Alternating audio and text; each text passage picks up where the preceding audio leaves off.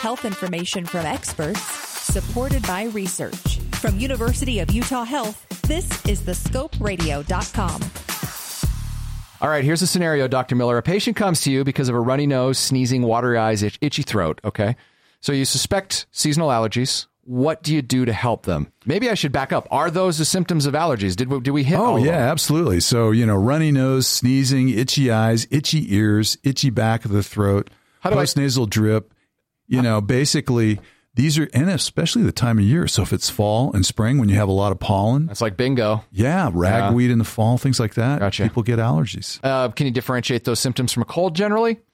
Yes, generally you can. A cold gives you kind of this scratchy, uncomfortable feeling. You'll have some of the same symptoms like postnasal drip, but you tend not to get that itchy eyes and itchy nose and, it just feels uncomfortable. Most people can differentiate between an upper respiratory infection versus allergies. Yeah, I feel that I'm an allergy sufferer. I feel like I can usually when it comes on. So we've hit the signs, right? Those are some of the signs that you're suffering from some sort of a seasonal allergy from your environment. Well, and the other thing is you look and you can see the pollen counts, like in the spring and the fall. You'll see when they start to go up that more and more people have problems with allergies. And you see a lot of this sort of thing? We do. Okay. We do quite a bit. So since you see a lot of it, you probably have a routine that you go through to help that patient if they're sick and tired of suffering. Yeah, first of all, you have to make the diagnosis, and so you listen to the history. So just as we were talking about, if they come with those symptoms, it's the right time of year. Yes, you can say these are seasonal allergies, and then you begin to talk about treatment. Avoidance is the best treatment. So if you can stay out of the open where you have a high pollen count, stay away from it if that's possible. Yeah. Many times it's not possible, but that's the best thing. Also, for people who are out working in the yard or they're out exercising or mowing the lawn, if they start to exhibit symptoms because the antigens from all these pollens, these particles are on their skin, which trigger the allergic reaction, you should go home, change your clothes, take a shower, wash it off, clean off the antigens. All right. That would be the first thing to do. So avoid it. If you have to be out in it, clean it off as soon as feasible. Like, what about putting one of those masks on? Like, yeah, a lot of people, right. So you'll see gardeners wear those masks sometimes. They're effective. They are effective. They're partly effective. They're not 100% effective, but they're better than just breathing in the particles, which will trigger allergic reactions in a lot of people, and especially in high amounts, like you might expect you would see in gardeners or, people, lawn care people. Okay. So can allergies possibly get worse over time if I don't do something about them? In fact, they do. So some people will start out, especially when you're younger, and you'll have some issues, and they can tend to be worse over time as your body becomes more sensitized and produces a more aggressive allergic reaction every time you're exposed to them. And that's regardless if I do something or not, because aren't most treatments revolving around kind of giving you symptom relief? Like, there's no cure for allergies.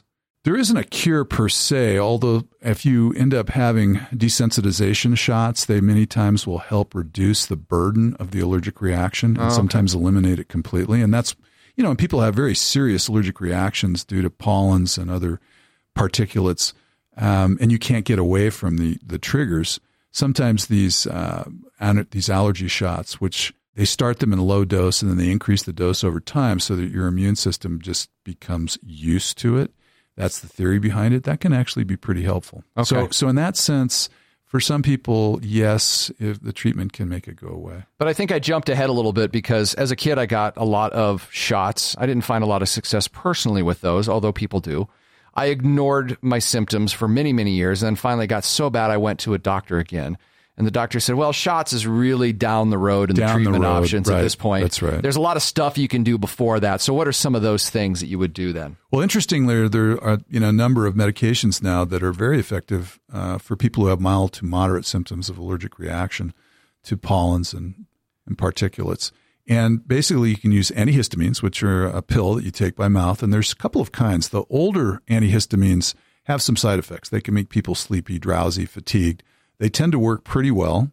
That is, they suppress the itching and the sneezing and the itchy throat and those types of things. But they have a newer class of antihistamines that's non-sedating, and they work pretty well in suppressing the symptoms, and they don't give you that kind of massive fatigue that some people get taking the older antihistamines. And that's in a pill form. That is in a pill form. Okay. The other thing that we've moved to, especially for sneezing and rhinitis that most people get with these allergies, are nasal sprays. very mild doses of steroids in nasal sprays, and you spray that in on a daily basis, and it basically just cools down the lining of the sinuses, and it's pretty effective for preventing sneezing and itching and scratchy throat, that kind of thing. They also have similar drops for the eyes for people who struggle with itching eyes during allergy season. It didn't occur to me, but so like the nasal sprays, that's what I use. I've had great success with them. They work pretty darn well for most people. But something you just said earlier intrigued me. It's mainly for the sneezing symptom and maybe some of the itching. Correct. It doesn't really work for the eyes. So that's the nasal spray that you're talking about. So they make drops that contain some of the same medications, same medicine, and you can use those. And the pills, do they kind of take care of all of the symptoms?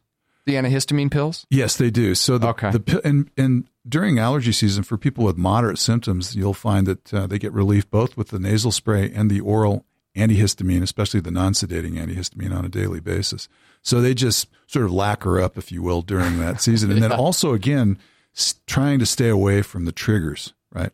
This is especially true for people who have allergies to pets. We haven't talked about that yet, but some people are allergic to cats, although they like to scratch the cat, when the cat comes by, and then immediately they rub their eyes and all of a sudden they're going crazy. So the key there is avoidance. And for some people, unfortunately, they discover that they are allergic to pets. And in severe cases, they have to sort of send the pet to a relative or somebody else. And that's unfortunate. That's really hard to do when people are attached to their pets. So the next best thing is, you wash your hands after you pet the animal. But you have dander around the house and that sets people off. We talked about some nasal antihistamines. Do you need to start taking those? Like, say my allergies are going to kick in when the grass starts growing. For any of these, actually, do I need to start ramping up, or do I just take it as soon as I need it? That's a good question. So basically, if you're anticipating a spell of allergy coming on with the particular season, or if you're going to be out gardening, it's a good idea to get ahead of that a day or two. Just a day or two. Out. Well, especially if you're going to be exposing yourself to high pollen counts. So starting the antihistamines, 2 days before or a day before, and then definitely starting the nasal spray, probably maybe 3-4 days before, because it does take a few days for the medicine to become maximally effective. So for me and my cat allergy and my mother-in-law who has cats, 3 or 4 days before I go for a visit, that's what I want to do. Either that or, well, I won't say don't visit, because that's probably not a possibility. Or have a neutral space that you can visit her where the cats don't. The cats don't come with her. Sure, that's fair enough. All right.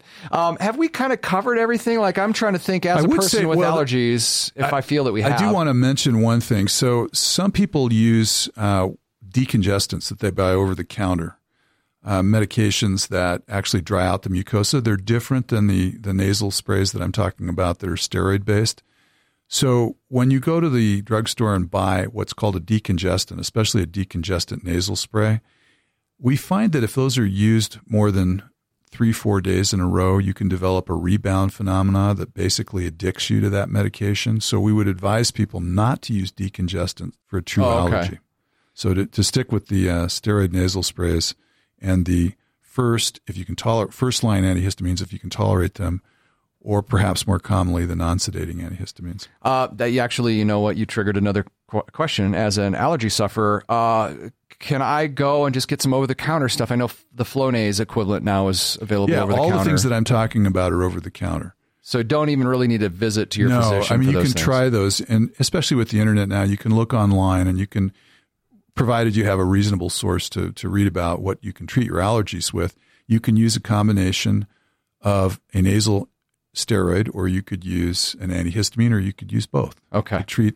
Again, I think, sort of the simple stuff is if you can avoid the triggers, that's the very best thing. But again, many people can't. You have to be outside. All right. So if somebody tries the over-the-counter stuff and they get relief, great. If not, kind of what's the next step at that point? Like, when do you want to go see a doctor? So one, if you're having symptoms on a pretty much daily basis, and these symptoms are causing fatigue, or if you're missing work, and also if your sleep is impaired due to these allergies, you're up at night sneezing and you're back and forth to the Kleenex box, it's probably time to go to the physician. And the first thing that they would do is see that if you're taking an appropriate number of over-the-counter medications that we talked about earlier, whether you're using them appropriately. And if that's not working, then the next step would be to use prescription medications, which are a little more potent and could suppress the allergic reaction.